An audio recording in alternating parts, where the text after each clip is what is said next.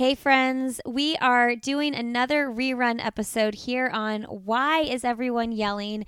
As we get through these 2 weeks of the holiday season, I decided to give myself and my editor and producer Emma a little break. And so we are replaying some of our favorite episodes here on the podcast. So if you're new here, you probably haven't heard these yet. Today's episode, we are replaying episode 49 with Cali Werner, who is a family and behavioral therapist. I'm going to play the entire intro here as well so you can hear her introduction. But I just want to say happy holidays, Merry Christmas. I hope you are enjoying this time. And we will see you with fresh, new episodes in January. This is a Sandy Boy Productions podcast.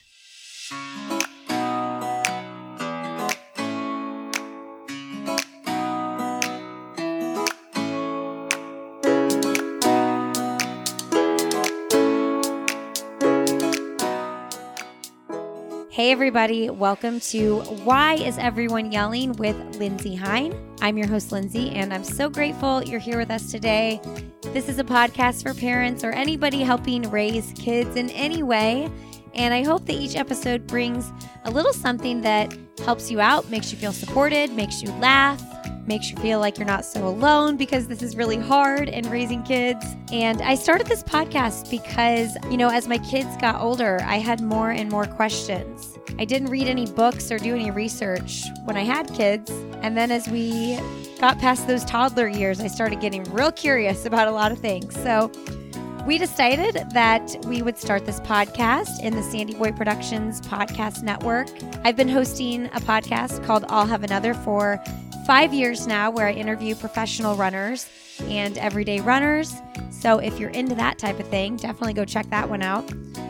But yeah, this one's pretty new, and I'm so thankful for all of the people who have jumped in and joined us over here. If you ever have a suggestion or a topic you want to hear about, don't hesitate to email us. Lindsay at sandyboyproductions.com or my assistant Emma at sandyboyproductions.com. This episode today is a great one. It is episode 49, and my guest is Cali Werner. Cali is a family and behavioral therapist. She focuses on obsessive compulsive disorder, athletes in repetitive and ritualistic performance inhibiting behaviors, anxiety, mental health stigmas, and more. And she gives us some really thoughtful ways to evaluate and decide if our kids might need to see a behavioral therapist, and ways to think about anxiety with our children, how to handle certain situations.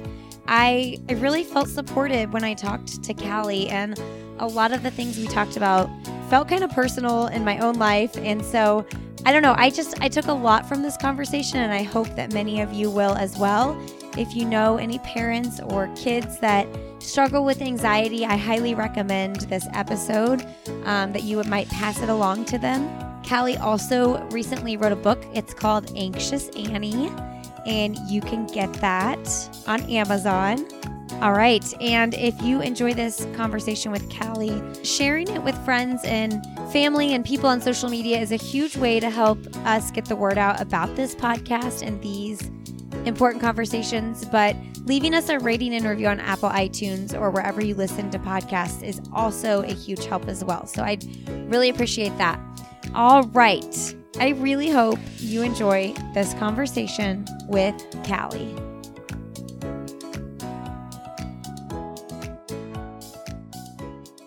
Well, today on Why is Everyone Yelling, we have Cali Werner on the show. Welcome to the show, Cali. Thank you. I appreciate you having me. This is fun, everybody listening. I don't know if you're coming to the podcast, if you're new to the podcast, but if you don't know the origin of my podcasting story, this all started with a running podcast. And so I just started this parenting podcast last fall. But what is cool about this conversation is that Cali is kind of like putting her two worlds together. She just wrote a book, and it combines her love for running and sport with her love for working with children through her profession. Can you tell us a little bit? We'll just start. We'll kick it off with the book. Sounds like a plan. Yeah, I have my book right here just in case we needed it to reference. But I started off as a distance runner And I ran in high school. I also played a bunch of other sports. But then my anxiety kind of started to get the best of me. I struggled with it from a very young age, like at the age of 4. And I'll get a little bit more into what type of anxiety and go over the subtypes and answer any questions. But it wasn't until college that I got diagnosed with obsessive compulsive disorder, and really struggled at that point in my life, was kind of taking over my life. And then once I got appropriate evidence-based care, it changed my life for the better. And I had so wished that I had gotten the treatment earlier, as a child, because there were times in looking back where the OCD was very prevalent at such a young age. And so now that's what I hope to do, to be able to give these kiddos the chance to be preventative and get started earlier rather than later. So now you're a licensed therapist and you work with kids who are walking through what you were walking through. Right. I work with kids. I also work with adults. I'm in my PhD program, so I'm seeing patients on the side as of right now. And this very recently, I started doing it this summer. My PhD started this summer. So trying to juggle a little bit of everything. But yeah, to see these kids get this part of their life back that their anxiety took away, especially from a sports realm, right? For me, when I was running, anxiety completely took away my love for running, because I was doing all of these compulsions around competition, and the more intense the race, the higher the stakes of the race, the higher the anxiety, the more compulsions. And so there's kiddos now, especially with, social media, the amount of time that they're spending on their phone, the comparison, body dysmorphia being a really big component of it as well. They're not able to love things the way that they should. And so to help them find that love again is very fulfilling for me. So let's walk back to your story a little bit. 4 years old is really young, and I'm sure that there are parents listening that might think they identify certain qualities in their kid, or I don't know if quality is probably not the right word, but certain things that their kids do, and they wonder, does my child have OCD? Is this something I should look into? So maybe start with your story and tell us what was going on with you.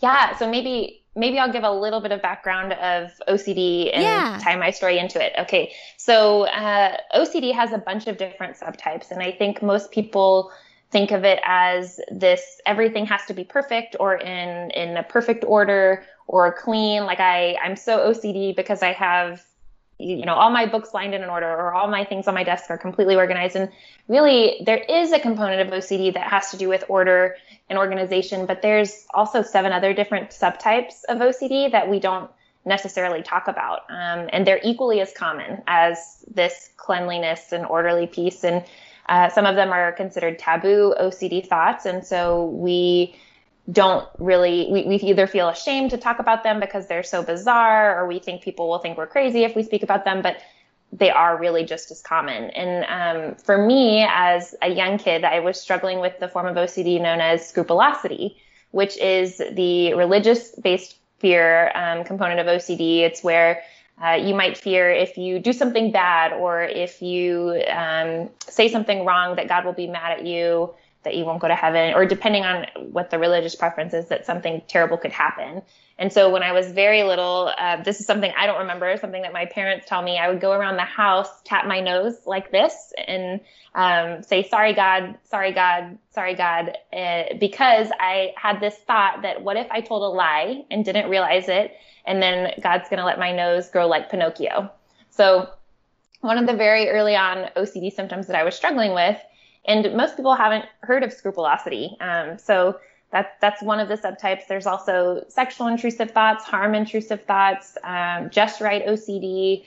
There's of course, contamination component, and then there's health anxiety as well. And so they're all treatable, but kids struggle with any of these different subtypes. And if you don't have the appropriate education on it, then you wouldn't really know what was going on. And so it started with that for me, and then it developed over time to getting to this place where I was washing my hands a lot, fearing that I could contaminate my parents or my loved ones if I touched the wrong thing, and then maybe touched their food, or 90% of the time I wouldn't even touch these things. There was just this what if in the back of my head that scared me.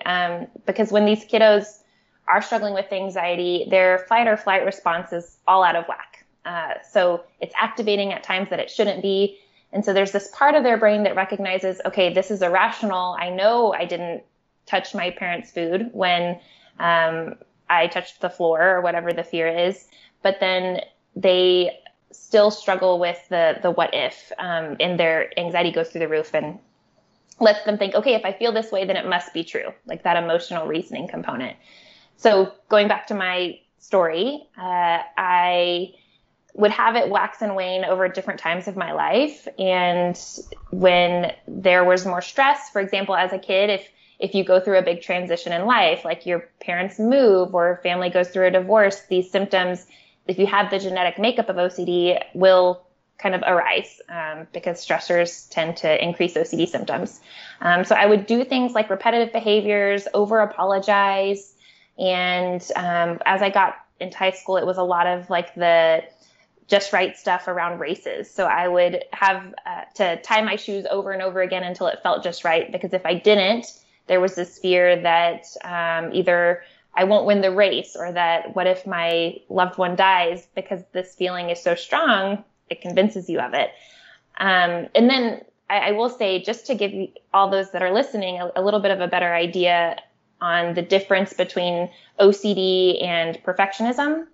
Let's say there's an individual with OCD, they go to their fridge and they have everything lined up in the fridge with the labels facing me. Because they fear something terrible will happen if they don't. An individual with perfectionism just likes it that way. It makes them feel better to have it that way. So we often hear people that struggle with perfectionism say, oh, I'm so OCD, when really it's a little bit different. I relate to a lot of this. Like, I, as a child, would have to touch things a certain number of times, or I thought something bad was going to happen. I would think, well, if I don't touch this a certain number of times, I'm going to get the stomach flu. Or if I don't touch this a certain number of times, I might die. Like, I literally thought like that. And I still struggle with it as an adult, but I know what I'm doing now. Like, when those thoughts come in my head, I know that they're not right. Like, I know that won't actually happen, but I still have to fight it. Like, I'm like, Lindsay, you don't have to touch that. You don't have to do that. Now, I still do touch both sides of the airplane before I get into any airplane. But yeah, and it's I eat things in certain numbers and things like that. I don't know. And it all goes back to being a child. I remember opening and shutting pantry doors. I have to open and shut this door 10 times before I go to bed. And I don't know if my parents did the right or wrong thing. They just didn't make a big deal about it. But now as an adult, as I walk through this and I hear you talk about it, and I've since kind of done my own research and investigation on it, I'm like, man, I wonder what my life would have looked like, how things would have been different, how I might be different now had I had an intervention and like, went to a behavior therapist or something as a kid. Yeah, I would say it would save you a lot of pain and hardship that you kind of had to fend for yourself in those moments, unless your parents were trained OCD providers, which 99% of them aren't. So I think that preventative component would have saved a lot of pain, because what happens with OCD a lot of the time is if you don't have appropriate treatment, there's times where you're going to be doing great when life's not stressful.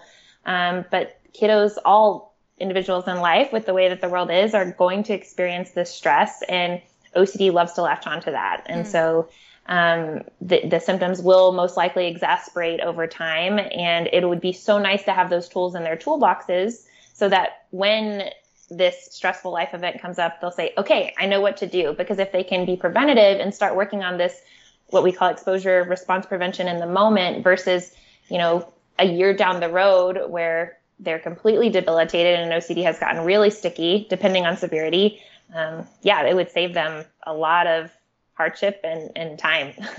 What is the phrase you just said? What's it called? Exposure with response prevention. And what is that? So it's the gold standard of treatment for OCD. It's a form of cognitive behavioral therapy. And to give an example, let's say somebody with OCD has contamination fears, like a kiddo might fear touching a doorknob because they could bring these germs, and then they do this mental tracking where they'll say, I touched the doorknob, then I touched the desk, and then whoever touches these things are going to get sick. So in an exposure, we might have them do a lower level exposure first of maybe just hovering their hands over the doorknob so that they can say, maybe some of these germs are jumping on my hands, maybe they're not, and I'm going to lean into that, and then we'll go cross-contaminate things in the house. And then the next time, maybe we'll touch one finger to the doorknob and then go cross-contaminate. And then little by little, they're able to get in control over this fear, because what happens with OCD or most anxiety disorders is there's this part of your brain that says, I can't handle that uncertainty. And so we have to reteach the brain, you handle uncertainty on so many other realms of life. It's just this one thing that OCD has latched onto that you're not able to handle. So we slowly, exactly how it sounds, we expose them to whatever the fear is. Their brain starts to register, oh, this really is OCD. Nothing really bad is happening. And then we prevent that response. So the compulsion or the response would have been for them to go wash their hands after touching the doorknob. And now we say, we're not going to wash our hands and we're going to push forward a little bit at a time. Man, how do you, it's so hard because it's like, how do you strike a balance? I know everybody hates the word balance, but because say you have multiple kids, right? And, you know, I have to really get on some of my kids to wash their hands after they use the bathroom. It's disgusting what happens, you know? So like if you have a kid that's struggling with that, but you're constantly getting on your other kids about washing their hands and things like that, because there are appropriate times to wash your hands.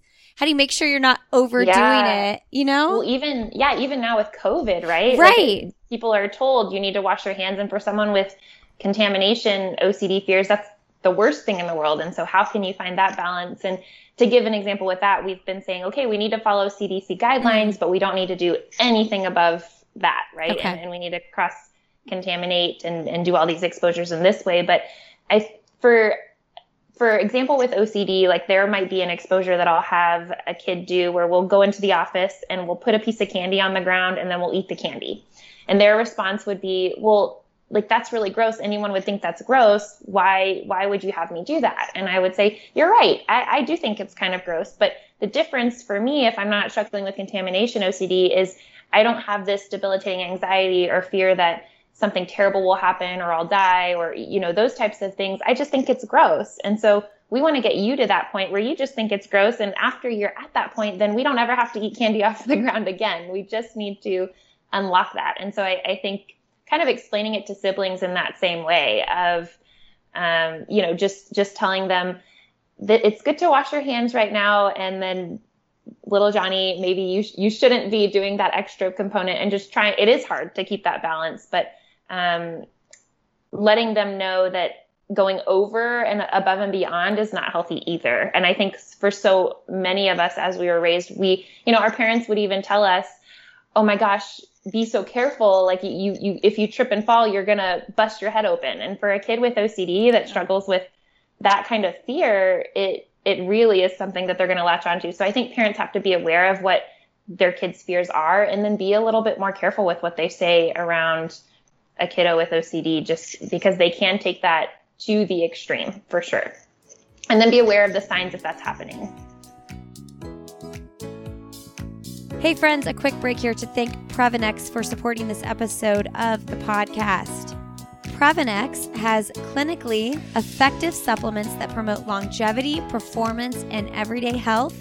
They have multivitamins, they have joint health supplements, delicious and nutritious protein powder that is vegan, by the way, and also provides tons of vitamins and minerals with each serving of the protein powder. We make smoothies with it all the time over here in my house, packed with nutrients from the protein powder. And I also put in handfuls of spinach and kale and frozen fruit. Such a good little mini meal for the family.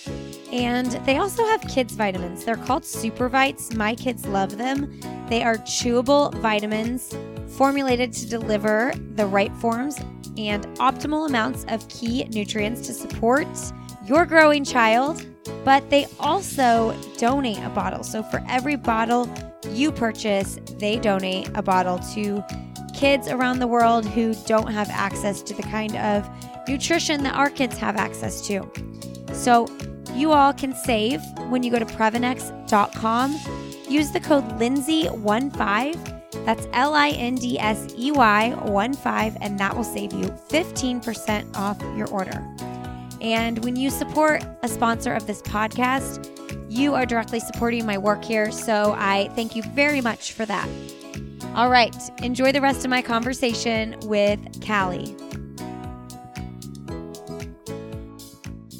I wonder your thoughts on including siblings in therapy. And I asked that from a personal place. My sister had a pretty intense eating disorder growing up, and I remember going to some of her meetings. Like I went a couple times with my mom, and I don't know if it was just to make sure the family was exposed and we knew what was going on.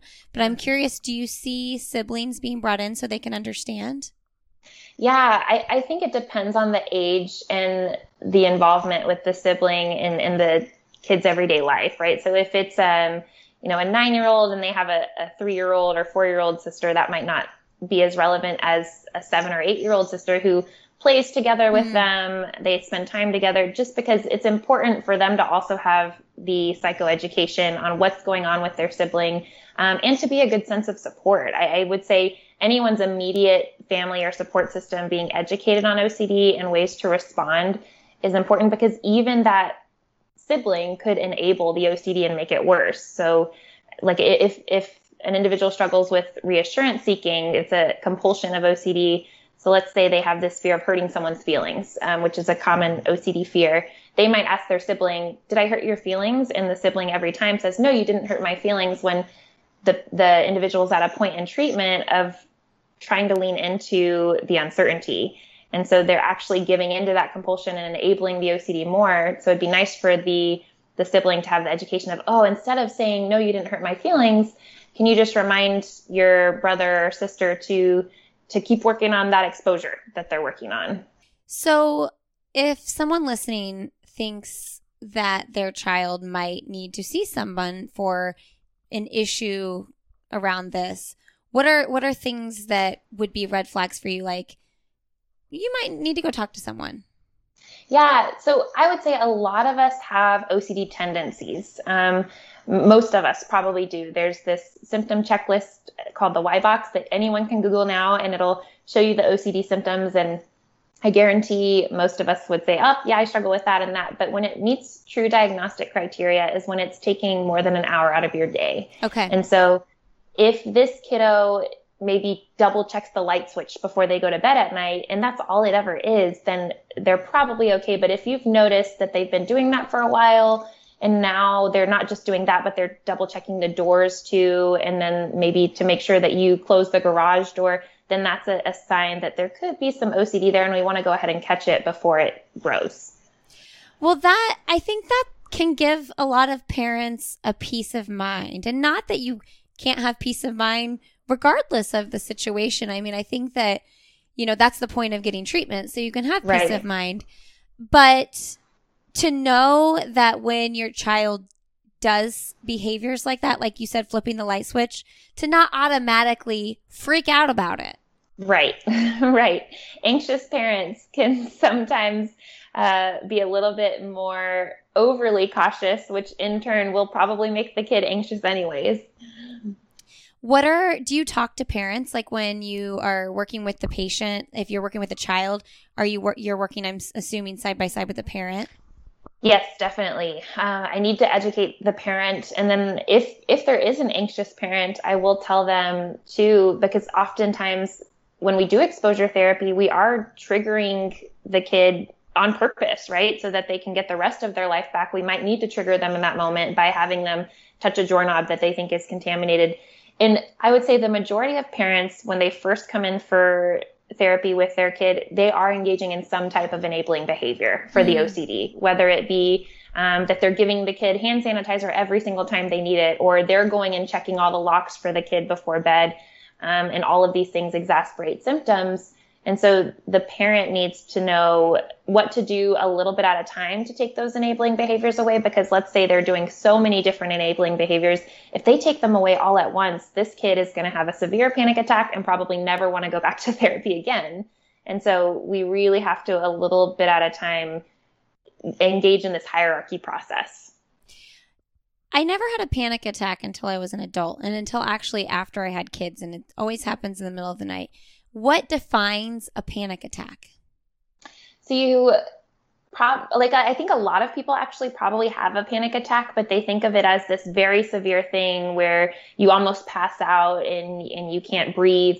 And that's true. Those are symptoms of a panic attack, but just sweating and trembling, feeling of nauseousness, feeling like you're shaking, feeling like your heartbeat is kind of going through the roof. All of those can be signs of panic attacks too. And you don't have to experience them all at once. You can just experience one or two or three, and then have a developed panic attack. And everybody has symptoms of panic attacks differently. So somebody might feel like the room is spinning, whereas somebody else might get shortness of breath, and somebody else breaks into a sweat and has a heart race. So these are all different things that can define it. And what would you say to a parent who is watching their child have a panic attack? I think it's hard for the parent as well. And so if they are watching their child have a panic attack, if it's because of an exposure that they're doing, I would say we never want to do an exposure where a child is brought to a full-on panic, right? We're doing these lower level exposures to bring the anxiety down before we move to the next one. So by the time they do that really hard exposure that originally would have had them have a panic attack, it's not really that high of an exposure anymore because they've done all this lower level stuff. But if they see that their child is panicking, there's different emotion regulation techniques that they can do, like going and getting some ice cubes and having the child hold the ice will bring their attention to, oh, there's ice in my hands. Oh, this is cold, instead of whatever is making them ruminate and overthink that's causing this panic. I'm trying to think of what else, taking deep breaths, having them say, okay, deep breath in and deep breath out. That can be really helpful as well. You're making me think, I'm like, man, next time I have a moment, it always happens in the middle of the night for me, and I think I'm dying. It's a post-kids thing with me, but yeah. I feel like I should walk outside and put my feet in the grass or something. Just what you're saying about the ice, I feel like, I'm outside of the moment now, but if I'm thinking about the moment, if I get myself out of my bed and walk outside and feel the air, I feel like that would help. Yeah. Like you're grounding yourself, right? So if a parent asks their kid, hey, what do you see right now? What colors do you see? What are you feeling? What tastes are in your mouth? What are you hearing? These are all things that ground that child to be back in the present, instead of when you're having a panic attack, you're so in your head and just overthinking everything. Thoughts are kind of racing. So that's a perfect example of a grounding exercise that you could do. You didn't know I was going to have so many personal ties to this, did you? It's part of the job of being a therapist. Yeah. So. I'm like, Lindsay, don't go too far deep into this today, because you don't want to be crying on your interview. That's okay. We would do some grounding exercises then too. Let's dive into the sports side of things. A lot of kids get anxious with sports, and this is very much your expertise. I mean, man, talk about runners getting anxious. If any listeners are crossed over from I'll Have Another here, I mean, I think even everyday runners like myself deal with overwhelming nerves and anxiety for races that are just really not totally necessary. Right. And, I've interviewed hundreds of people, and what the main message that I always take away is, if you're not having fun, why are you still doing it? And if you're so anxious and you get so fearful on races and things like that, is it even worth it? So as parents, how can we support our kids? And, when they're young, say our kids are starting to play baseball or run or whatever the sport is when they're 6, 7, 8, 9, maybe at the beginning it's all fun and games, but when it starts getting more serious and more competitive, these anxious tendencies show up. So what are some things we can do to kind of preventative care? That's what I'm looking for. What's some preventative care? So if a kiddo is starting a new sport and they actually are loving it right from the start, but like you said, we see the sport gets more competitive or that they're really good at what they're doing. And so then the pressure starts to build. Oftentimes I see parents say, well, we should just pull them out of the sport. This is way too much. This is causing too much stress for them. But the reality is if this kid has talent and they're a hard worker, they're going to put that talent and hard work into something else, and you won't see the problem go away. So it's just this continued cycle. And so we actually need to give this kid care. So having them do some exposure work and trying to help them to see and take the pressure off, right? They're already going to have so much pressure on themselves if they are a hard worker, that we need to make sure that they know this is something that they are doing for fun, which is why I wrote Anxious Annie. And I hate giving this perception of everybody gets a trophy, because that's not what I'm saying at all. But what I'm saying is we push so much or some of us push so much to not do this everyone gets a trophy technique, where there are a lot of kids that are very driven and are going to be very hard on themselves. And so if we do that on top of what they're already doing, then it's going to blow up in their face, and they need to be reminded that this is a fun sport, which ties into my personal story of, I was already so hard on myself and engaged in a lot of pressure of needing to win a race, or somebody will think this thing of me. And then of course it turned out to just be debilitating OCD symptoms as I got older and more success in running.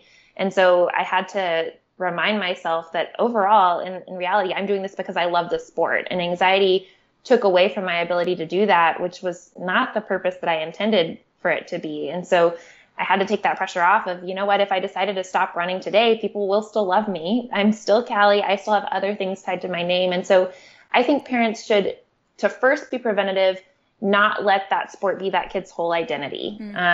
Their identity needs to be tied into some other things too, right? Like their schoolwork, their friends, these are all important things to have.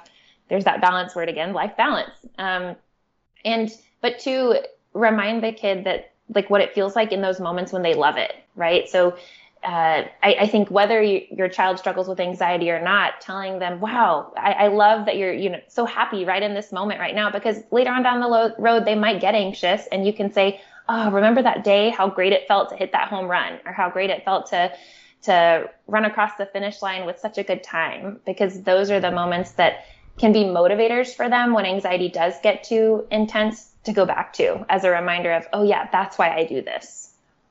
So when along your career did you get freedom from this? And is it full freedom, or is this something you're constantly working on?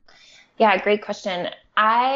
So when I was 21, that is when my OCD was the most severe. I got to a point where I was about to compete to try to qualify for nationals at Rice, where I went to college, and my symptoms were so bad that I couldn't go into a bathroom by myself. I couldn't walk up a staircase due to intrusive thoughts to get to one of my classes. And my world got really, really small is how I like to explain it. And over that Christmas break, I got into an ERP provider. It was a bit of a journey because there's a lot of people that don't know about OCD and can't recognize it right away. And so once I found that provider and we started working on exposure response prevention, I started to get some relief from these symptoms. And to answer the question of, am I fully free? Absolutely not. I had the Olympic trials in 2020 was a bit of a wake up call for me. I was competing to just qualify for the trials. I knew I wasn't going to get top 3 to go to the Olympics, but it was just amazing to be there. And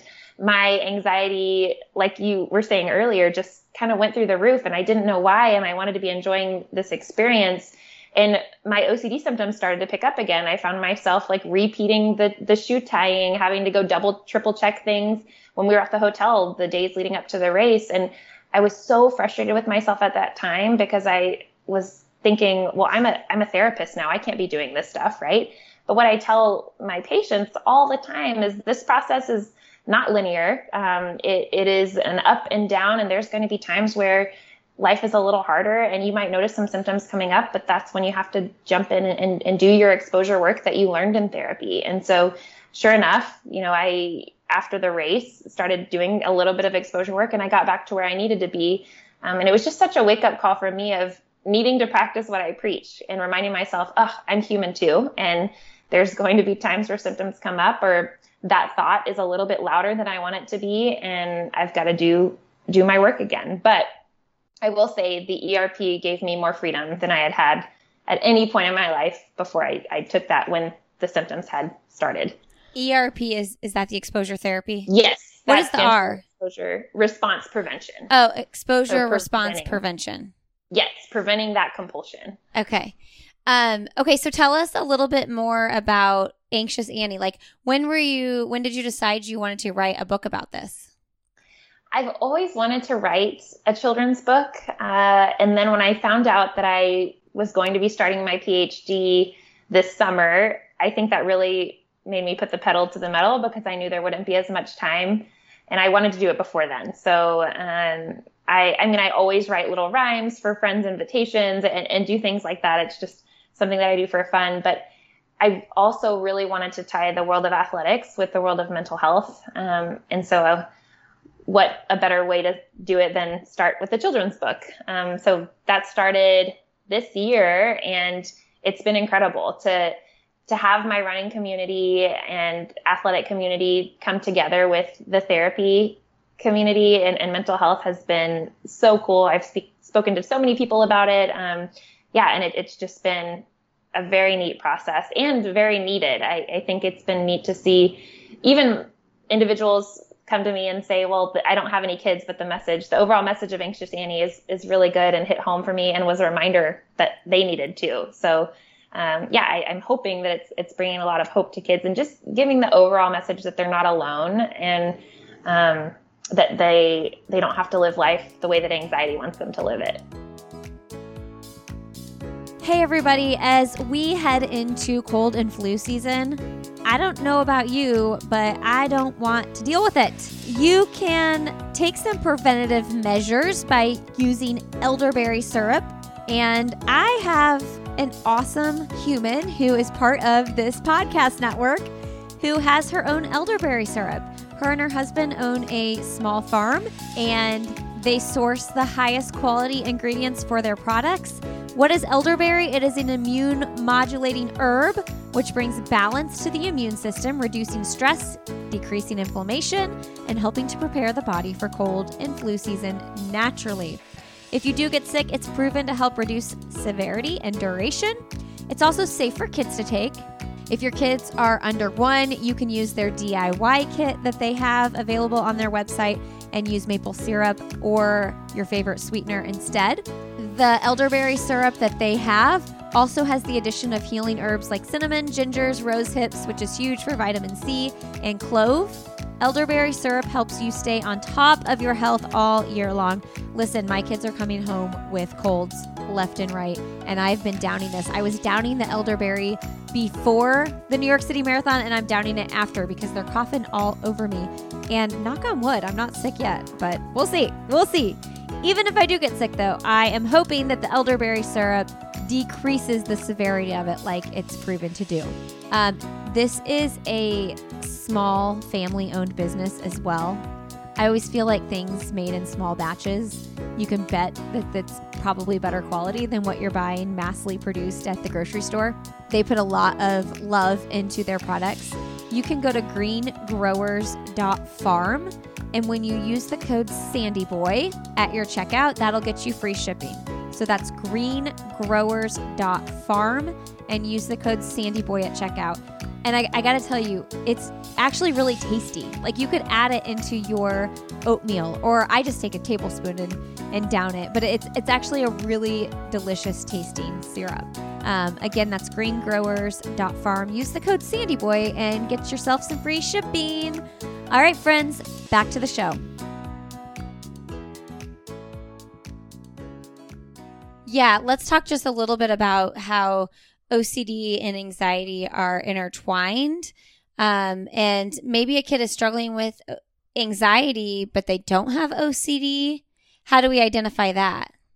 Yeah, so OCD is more of you have this obsessive thought, and then you have to do something to immediately relieve the anxiety from that thought. So the general example is they touch that contaminated item, and then they feel so anxious that they go wash their hands. Whereas general anxiety, you would see just this constant worry about different things. Like, what if this happens? And what if that happens? And you don't really see them engaging in any type of behavior to relieve that anxiety. Or panic disorder is another one that you might just see an individual having panic attacks or fear that they could be dying if they're having a panic attack. But they all look different, but anxiety is definitely, like you said, intertwined with OCD. You just feel this constant heightened response, I guess, is what I would say. I'm curious what you would suggest to parents who have a child that struggles with anxiety. And, like, I'm thinking, if you send your kids to school, how you communicate to the teacher so that the authorities, anybody that's in charge of your kid when you're not in their presence, can be armed with the right information if they do have a panic attack. Yeah, well, even from an OCD perspective right now, I will call teachers as a therapist and give them a little bit of education. I would say that parents often want maybe us to say, okay, well, make sure that, if they are late to class or if this happens because of their anxiety, that they won't get counted tardy, or that there's just this understanding. And I think it's important for a therapist to say that this is a temporary, maybe a response that we're going to do for this child until they get better, because we want to have them work toward being able to function in the real world in the long term after they've done treatment. And so if a parent can let the teacher know, they're experiencing some panic, but they're working on it in therapy, and we would like for this to be a little piece to help them until they've worked on it. And then we take it away slowly. So I've done that a lot of times with OCD for kids, because if we give them some type of accommodation, we don't want to keep it there forever, right? Because then that's going to be enabling the OCD behavior. But we a little at a time want to take it away, just like a parent that might be engaging in a lot of enabling behaviors. I was just thinking about this because my kids do really good at school. I don't have, I will say, what was it? When my second child, he was going to pre-K full time. My husband was traveling this week. He just wouldn't go into class. He had so much anxiety about it. We're all crying on the floor. It was awful. So I should say, I have had my very hard drop-offs. Don't get me wrong. Yeah. Sometimes you forget about those things. You get so far removed though, and you're like, oh my gosh, I can't believe I walked through that. But just the other day, I was taking my son to soccer, and we forgot his ball at home. And it was his first day. We just moved to a new town. It was his first day on his new team. And I was like, it's okay. Don't worry about your ball. The coach will be fine with it. Like, it's okay. He had so much anxiety over not having his ball and the fear that, like, he was going to get in trouble, or I don't know, whatever it was. He would not go out on that field. And in the moment, I was so annoyed and mad. Because I'm like, you're 9 years old. You're fine. You've been playing soccer for 3 years. Like, it's not a big deal that you don't have your ball. And I finally got him to go. I actually just walked away. But now looking back, as we're talking about it and having this conversation, I'm like, I wish I would have had a little more grace with him, because I'm thinking through what he was actually probably processing. And he was having like severe anxiety that he forgot his ball. But to me, I was like, it's not a big deal. Right. It's just a ball. But he really was struggling. Yeah. I mean, you have to have compassion for yourself too, right? Like you can't, hindsight's 20/20, right. And you can't know what you don't know. But I mean, for that kid in that moment, you can give them all of the rationale, but what's really happening right there is their fight or flight response is out of whack, right? And so you can tell them all of these things, but the feeling is what's overcoming for them. So if you can focus on the feeling when you talk to them, that's actually going to help a lot more than, hey, like don't worry, your coach isn't going to be mad. This stuff happens. But instead just saying, oh, yeah, you must be feeling really anxious right now, and putting words to it can help a lot. But like we've gone through this component before. You're doing great. Like, this is just that fight or flight response getting out of whack. Kids are very intelligent. And so if you tell them and teach them what's happening, and they can put words to it, it's going to help them process through it a lot better. Wow. That's really helpful. Thank you for that. Yeah, of course. Of course. Thanks for sharing. I know that's a vulnerable place to talk about what feels like, oh, I should have done this. It is. It's hard. And it happens often. I mean, that happens in my life all the time. I go back and I'm like, oh, I was getting so frustrated. And, it's like, it is an excuse, but a lot of times I have 4 kids. So a lot of times like somebody else needs something in the moment or whatever. And I mean, pulled in all these different directions. But then I look back and I'm like, he was probably really anxious or, whatever. And nobody's going to do this perfectly, but it's really helpful for me to think through it in that way. Right, right. I was just going to say one of my favorite quotes that I constantly remind myself too is someone told me this a long time ago, but be kind to your past self. It was doing the best you could with what you had at the time. So it rings so true, right? Like your past self only knew these certain things. Now that you've had an OCD anxiety talk, of course you would respond differently. I would hope you would, because, or not just you, but anyone, right? Yeah. Because these are things that I went to school for many years to learn how to do. And I never would have known these things if I didn't study them and research them. And that's why I hope that people get takeaways from it, but you couldn't have known. There's no possible way. So you have to remind yourself of that too. Yeah. I'm looking forward to like actually talking to him about that particular instance. Like I want to bring it up and just be like, you know what, now that I think through that, this is probably what was going on. And yeah. And he's my oldest. Those kinds of situations tend to happen more often with him. And I think he has some of the anxiety things that I have going on. I think that might have been passed down to him more so than my other kids so far from what I see. And so it's always interesting too, because my husband does not struggle with anxiety. He is the most even keeled, just like take it as it comes. Nothing's wrong until it's actually wrong kind of person. Right. Yeah, I can relate. Daily, I'm like, how do you think like that? Like, I want that freedom. So when those things happen with our one child that I think struggles with it more than the others, I sympathize a lot more because I tell him, I'm like, I felt this. Like, I know what he's feeling right now. And it almost feels like you can't repair it in the moment. Right. Right. I feel your pain on that. My husband's the same way. And I had to tell myself a lot of times when I would catch myself wishing, like, I wish I had that mentality. I wish I couldn't get anxious about this. But like, if that were the case, how could I do the work that I do? Right. There's no way. So if that were the case, how could you help your son with what he's experiencing and help him walk through it? For him to hear that this is something that you relate to and that you've walked through that journey, I think will be so powerful for him to know that he's not alone in this, because oftentimes kids feel like, I'm so alone. This isn't something that other people experience. What's wrong with me? When the reality is, no, tons of people are experiencing that. And if you can feel like you're less alone, that's one, going to make you motivated to get help because you know that it's worked for other people. But then two, just make you feel better overall. I'm going to cry. I was like, as you were talking, I was like, hold it back. You're doing okay. Let's shift. I mean, it's really powerful.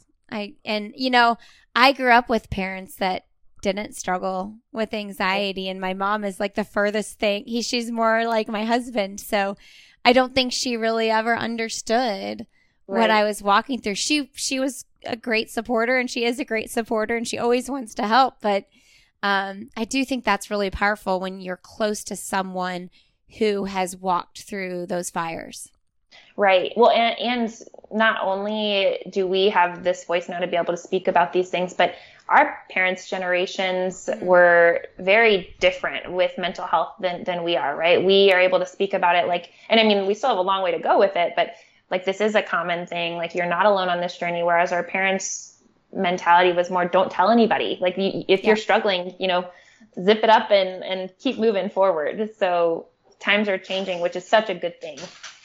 I was just listening to Kelly Corrigan's podcast, and she's doing a series on parenting and like how it's different now than it was, when our parents were parenting, when our grandparents were parenting. And one of the things she said was, back in the day, people just like didn't overthink things. And I'm not saying we're overthinking it. We're addressing it and acknowledging it and getting help for it. But people just rolled up their sleeves. They had to work. They had to do, they didn't make time for it. Right. Right. Yeah. And it was perceived as this big weakness, yeah. right? Whereas now, no, there's a chemical imbalance in the brain that you could not have controlled even if you wanted to. And, I hear so many individuals also say, well, like if I just would be stronger, if I would just snap out of it, my response is always, you absolutely would, right? If you could choose not to have this, of course you would choose that. But the reality is, like, you didn't make the choice, but wow, how powerful for you to be able to make the choice to work on it, because a lot of people don't, either because they don't have the insight or they're afraid of what it might mean if other people find out, or it shows that they're vulnerable. But yeah, I think in reality, it just shows how strong they are for being brave enough to work on it.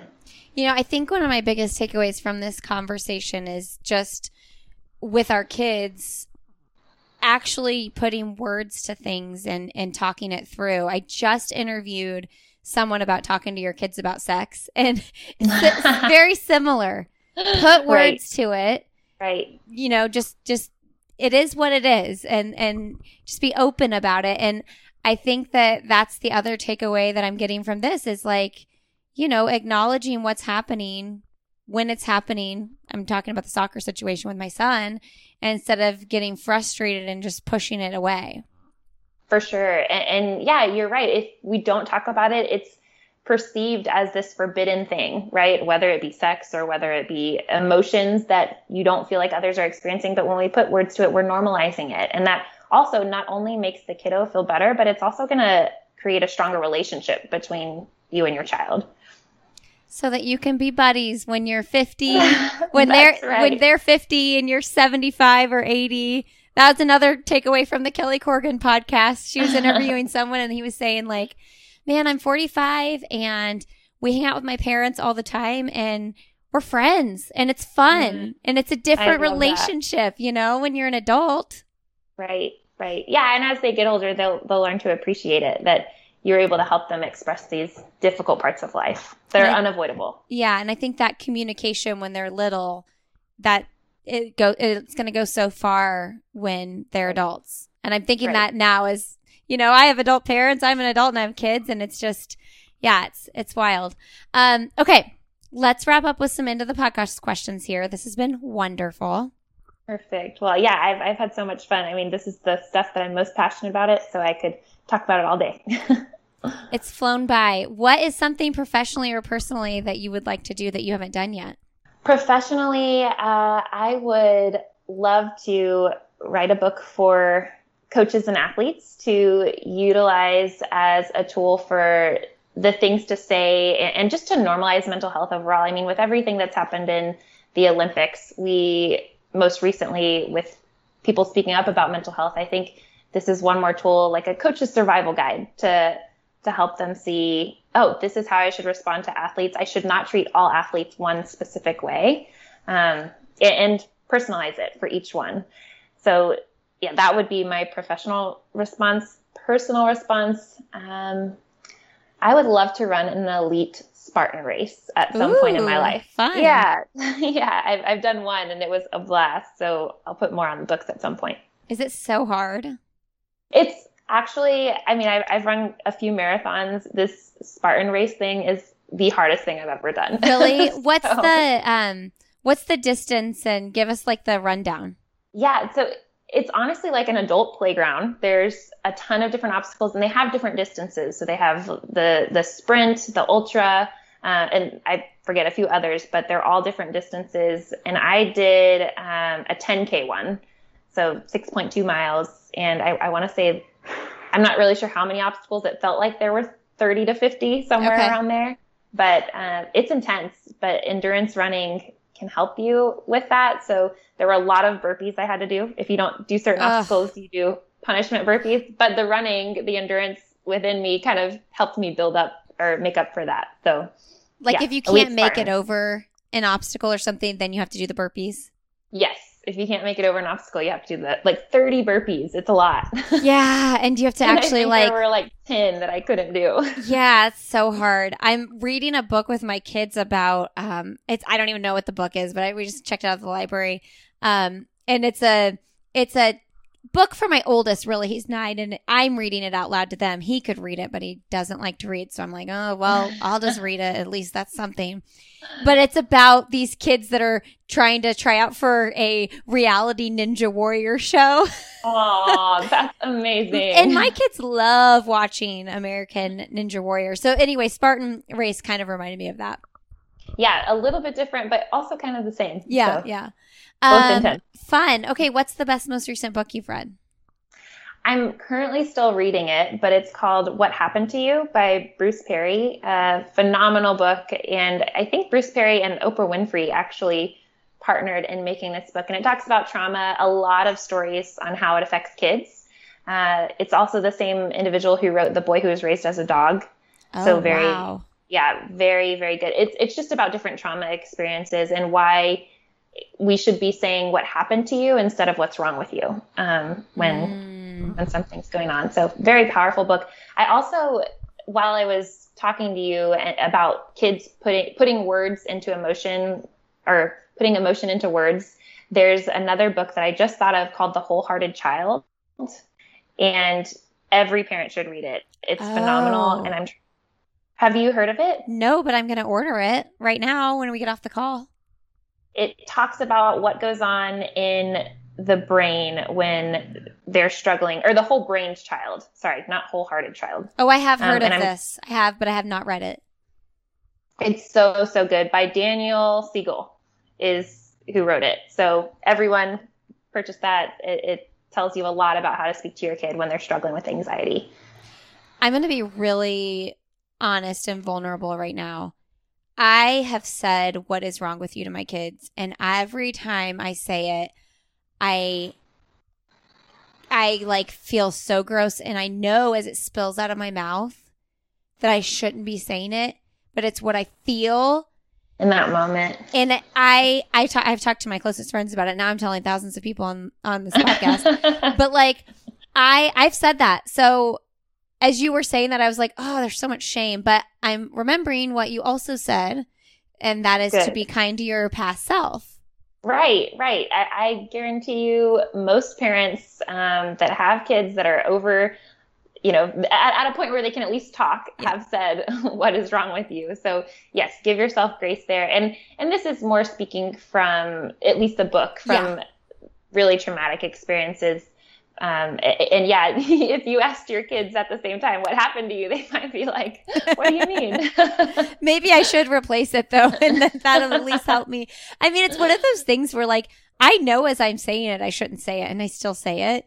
And I've very much like I don't say it as much as I used to, but you feel it in the moment and you're just like, what is wrong with you? Why are you doing that? Right. I'm trying really hard not to say that. And it's almost embarrassing to admit that I have to try not to say that. You're human. Just remind yourself of that regularly. Do you have I know Anxious Annie, we're recommending everybody check out Anxious Annie. That is Callie's book. Do you have any other kids' books you recommend? Other children's books that I can think of. I can't think of any off the top of my head, but the International OCD Foundation has a website tab solely for kids, and there's a ton of books on mental health that they recommend. So it's the largest OCD foundation in the U.S., and they put on a big conference, but it's a great resource. Also, you were saying Peace of Mind earlier. The Peace of Mind Foundation is also incredible, and they have tons of resources for kids on there too. So peaceofmind.com, I think, is that website to check out. If those that are listening think that maybe they've caught on to something that I've said about their kid possibly struggling with OCD, there's such great content on what to look for, support for family members, how to support your loved one with OCD. So check that one out too. I love that. Peace of Mind. I feel like I want to get that like on something on my wall or something. Just the word peace.